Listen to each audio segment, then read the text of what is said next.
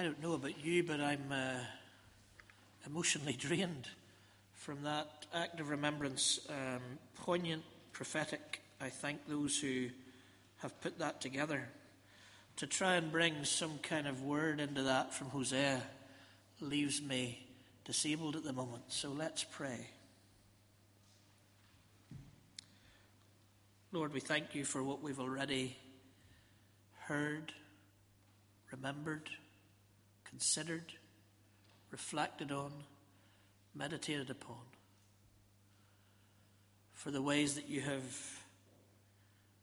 made us uneasy, helped us to question, inspired us to change. We pray you'll take now these skeletons and very bare bones of my thoughts from Hosea 5 and somehow use them as grace notes for what we've already heard. In Christ's name, amen. I read this week these words. Apparently all the people can talk about their famous forefathers, the past wars they won, the glories of their cities, all the good things of life. They are blind to the depravity of their present situation and do not want to face reality. They do not want to admit that they have made mistakes or that the nation is in trouble. Someone talking as he remembered victories in war. Past wars won. Could have been from whatever newspaper you read, I guess. Some magazine I read this week. But it was one of the commentaries on Hosea chapter 5.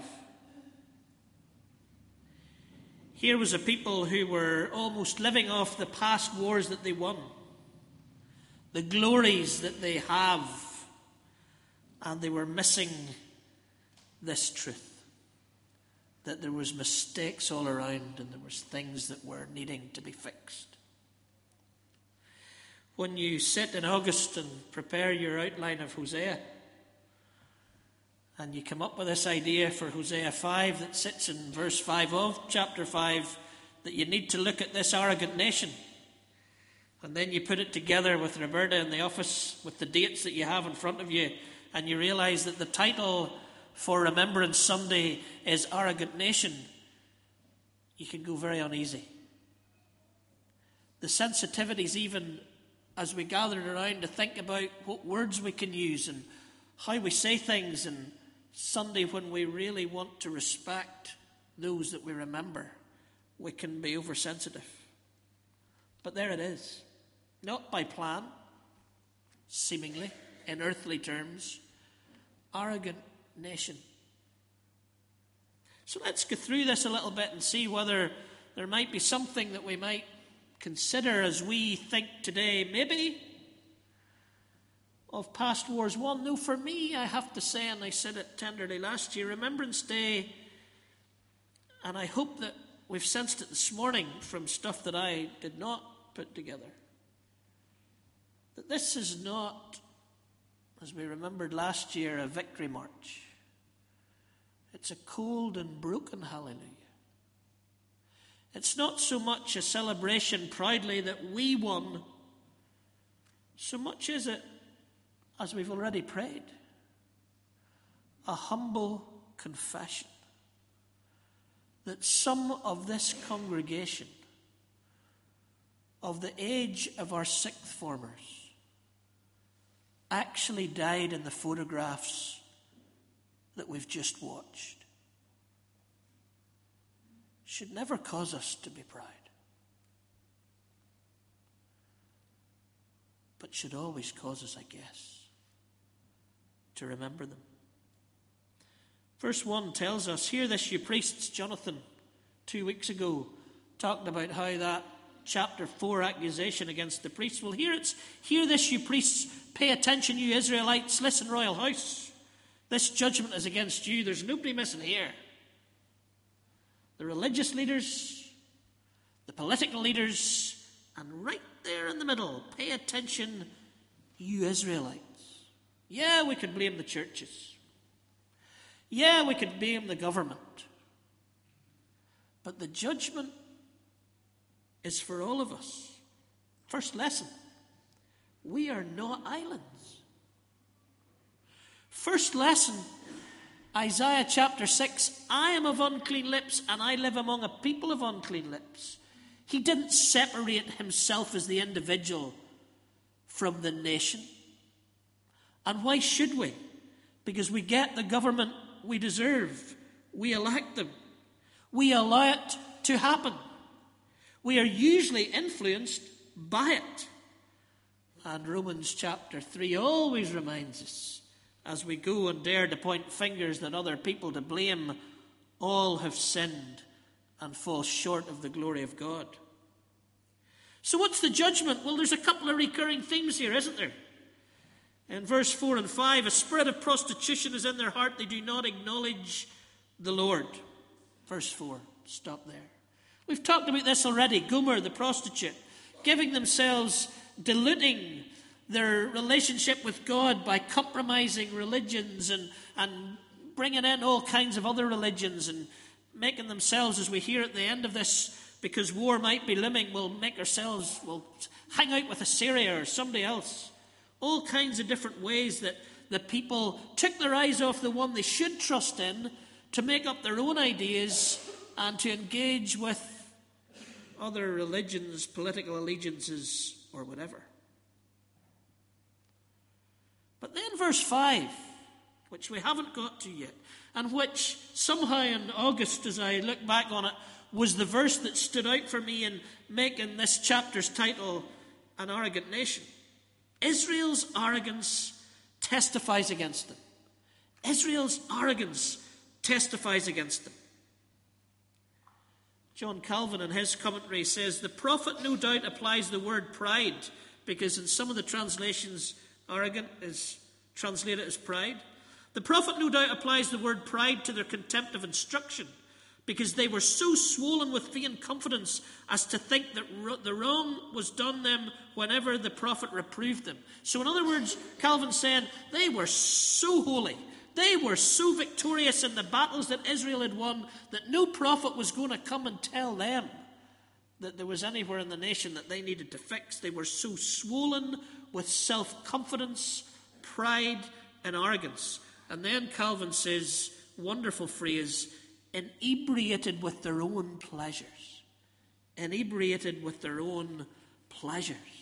They were so caught up in themselves, in their past victories, in their religious and political histories, that they weren't going to listen to anybody because they were arrogantly right.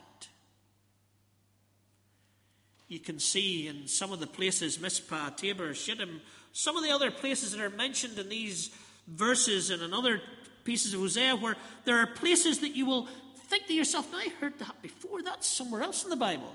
Because there are places that victories were won or altars were set up, and somehow these places that were their moments of glory have now been tainted. They thought too highly of things of the past. And we in general, and I'm proud to say, not exclusively, because there are many within our community this morning that are not British or from the United Kingdom. Proud to say that. But in general, we are the United Kingdom. We had a Commonwealth. We invented any sport worth playing. We don't win at it, but we invented them. And we won the war.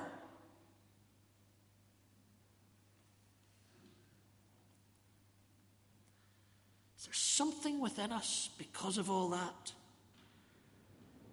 that makes us a little bit arrogant. George Bernard Shaw said, patriotism is your conviction that this country is superior to all other countries because you were born in it. Wow. How true. Your conviction that this country is superior to all other countries because you were born in it, and therefore you have the right to do with other countries as you should because you're the country that's right. I remember a book that I couldn't find in the library that I now have in number 26 by John White. Do you remember The Fight, those of us who are 45 to 60? That book that gave us that discipleship of how to read the scriptures, how to pray, He had another book called The Race. You could see where the people that sold a lot of The Fight were trying to go with that title. But in The Race, I think it's The Race, he said somewhere, something like this. I couldn't find it, but I remember it from way, way back. He said the difference between patriotism and loyalty is that patriotism says, my country, right or wrong. And that loyalty says, my country, but I'm going to critique my country to make sure whether it's right or wrong. Now, there's semantics there, because you could, it is semantics by John White at that point. But at the bottom line, there is this difference between a blind patriotism and loyalty and what the prophets were. Hosea loved the people of God. He loved the Israelites. He loved these people that he's sending this message to. He's doing it for their good, but he's not going to bypass the right and wrong. He's going to make sure that the wrong gets written down so that thousands of years later, Abernethy, Berkeley and Stockman will have to make some sense of it. We need prophets who critique with a love for the country, but not a blind patriotism. Where might it? My fear this week as I thought about where the arrogances within our country are is that they would become my thoughts or suggestions and they wouldn't be erudite. But let me share one of them. I am confused a little bit, and have been all week, about this war that we nearly went to over the England team being able to wear poppies on their shirts. First time I remember it ever happening was a few years ago when Manchester City put poppies on their shirts so that they could sell them after the match for charity and make a lot of money. So within the last few managers, which is not a lot of time when you support Manchester City, England have played 36 times between the 11th and let me get it right here, I think I took this down, somewhere between the 10th and the 18th of November, 36 times since the end of World War I. And never until this year has anybody suggested that they would wear a poppy on their shirt. And we had the Prime Minister and the Prince William going to all kinds of European and world bodies to try, and it's not political. The war stopped being political. Now all I'm asking is, what was it at the heart of the nation that felt this grievance because we weren't allowed to?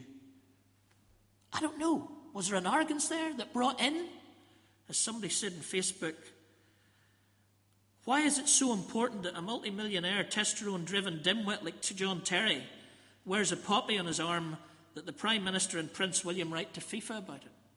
Why? What is it within us? Is it a remembering? Or is it something other? So I had to think to myself, arrogance, pride, where's that in the Bible? And I came to James chapter 4. Now listen, you who say, today or tomorrow we will go to this or that city, spend a year there, carry on business and make money. Why, you do not even know what will happen tomorrow. What is your life? You're a mist that appears for a little while and then vanishes. Instead you ought to say, if it is the Lord's will, we will live and do this or that. As it is, you boast in your arrogant schemes. All such boasting is evil. So then if you know the good you ought to do and don't do it, you sin. And I couldn't help, as I read that, start to think about one of the arrogances that we as humanity, and maybe within the UK and Ireland, have got lost in over these last number of years. Sean Quinn this week was declared bankrupt. His loans were £4 billion. loaned £4 billion this afternoon, I would be pretty wealthy. And if I couldn't pay them back next week, I'd be bankrupt. But where were we if we look at James chapter 4? Today or tomorrow we will go to this city, spend a year there, carry on business and make money. We're planning to just be as rich as we possibly can. We're going to make the stocks and shares soar. We're going to put our trust in stocks and shares because somebody has told us that the lottery's sin. So we'll gamble in bigger amounts and more respectable ways, and we will get so rich that what? The arrogance. When you're a mist that appears for a little while and then vanishes. And Jesus talked about the man with the barns and made it very plain. The human arrogance that we can mess with other people and with the environment of God's good earth in order that we would do better in the end of year stock share to those who've invested. Is there an arrogance there? And is it not sweetly ironic that the occupiers of London had nowhere else to go but church grounds? And accidentally they fell into St. Paul's Cathedral, which has had every politician in the country being asked, what would Jesus do? How amazing that right there on the edge of the financial arrogant centre of our nation, there are people gathered around a church building. Somebody said this week, the fault line between God and mammon. What if we were so humble that we decided it wasn't a fault line between, but that St. Paul's was a sieve by which the Word of God sieved out all the ethical, moral decisions made in that financial quarter for the poor of our country and for the poor of the rest of the world. Vince Cable, this morning on the BBC, I think it does reflect the feeling that a small number of people have done extraordinarily well in this crisis, often undeservedly, and large numbers of other people who've played no part in it have been hurt by it. This goes back to the heart of the prophets.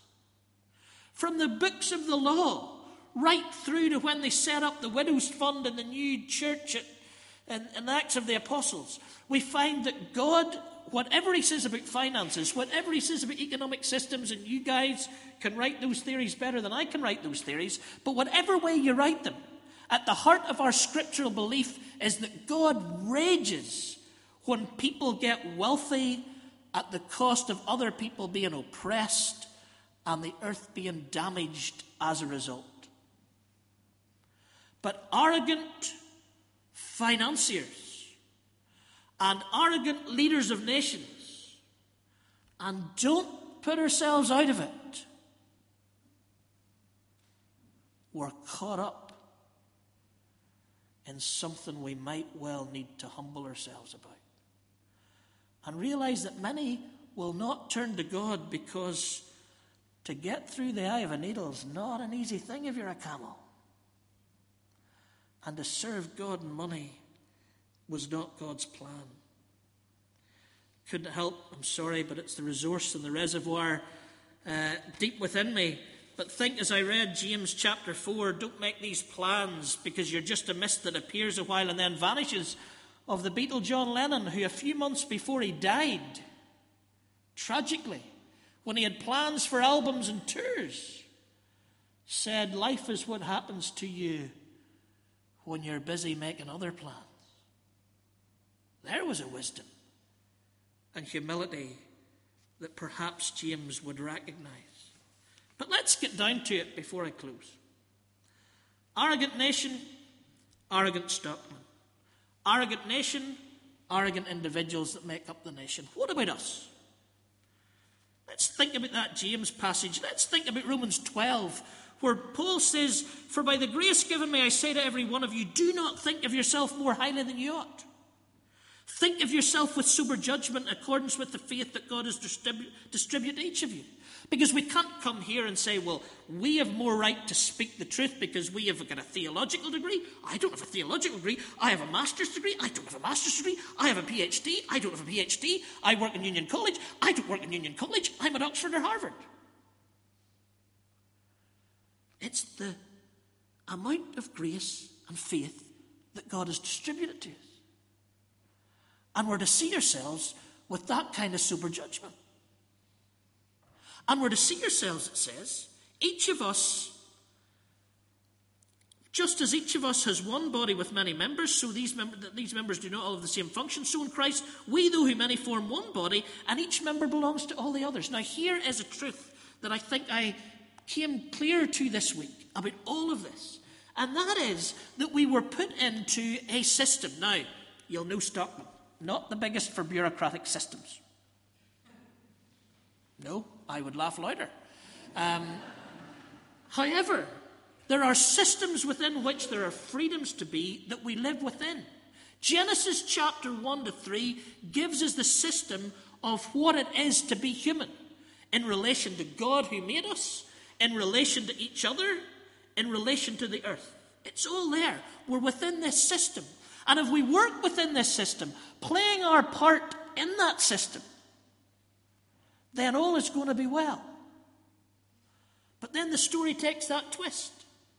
As I've said endless times before, and will say again because I think it's a great image, we reached to be bigger than we were in getting that fruit off that tree, and we became less than we were because sin tainted all, and we were somehow no longer in this system with the balance of what that system was. Frederick Buechner talks about sin as that which pushes outward. And when we, humanity, decided that we would reach to be further than human and try to be like God, we suddenly became less, and the sin that all of us have done and fall short of the glory of God pushes us out from the environment, from each other, from God, and distorts that balanced picture of the system. When we distort it by some having more than others having less, when the earth being abused in order that some might have more, when God's not in the equation, suddenly everything goes wrong. And we've got to find ourselves back in that system. Jesus came to live and die and to be raised to life, that we might somehow bring a kingdom that is within that system back into the world again. And here there's another system in Romans chapter 12. We each are part of that body, that system, where we get arrogant and say, I'm more important than them, or I'm more holy than them, or I can make that decision better than them. Then we start to push each other out of the body parts again, and we find the leg somewhere down the street with the head somewhere up the street. If we as a congregation are going to move forward for God, we've got to find ourselves back in that system where each of us humbly plays our part and sees ourselves as part of the other. Don't judge, but love. I put up on the crazy fifth prayer night, which was accent, I think you'll agree, because Norman McKinley set it off in such a good manner. I put up on the screen sort of jokingly, and on my second anniversary as your minister, I could say it to you all this morning. I put up on the screen, if you want a better minister, then pray for the one you have. Because Jerry has said it. He's not going away, you know. And so if you guys want a better minister, pray and love us as a Mance family into being better than we are, because we humbly come before you and say we are on a serious learning curve every day. But in case you're not aware of it, 2 years in, and well past the honeymoon, so are you. Every one of us is on that learning curve. Every one of us has got quirks and foibles. And if we live within the system that God has put down, not arrogantly, but humbly playing our part, not judging each other, but loving each other, that doesn't mean we don't critique. Oh, no.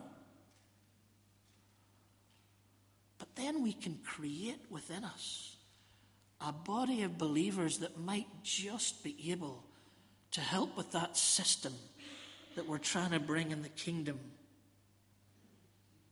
And so my final quote to you: how are we doing?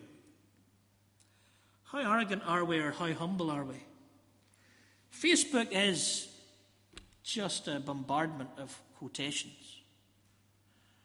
And somebody put this one up this week, and it nearly knocked me off the chair I was sitting on. It said this: you love God as much as the person. You love God as much as you love the person you least like.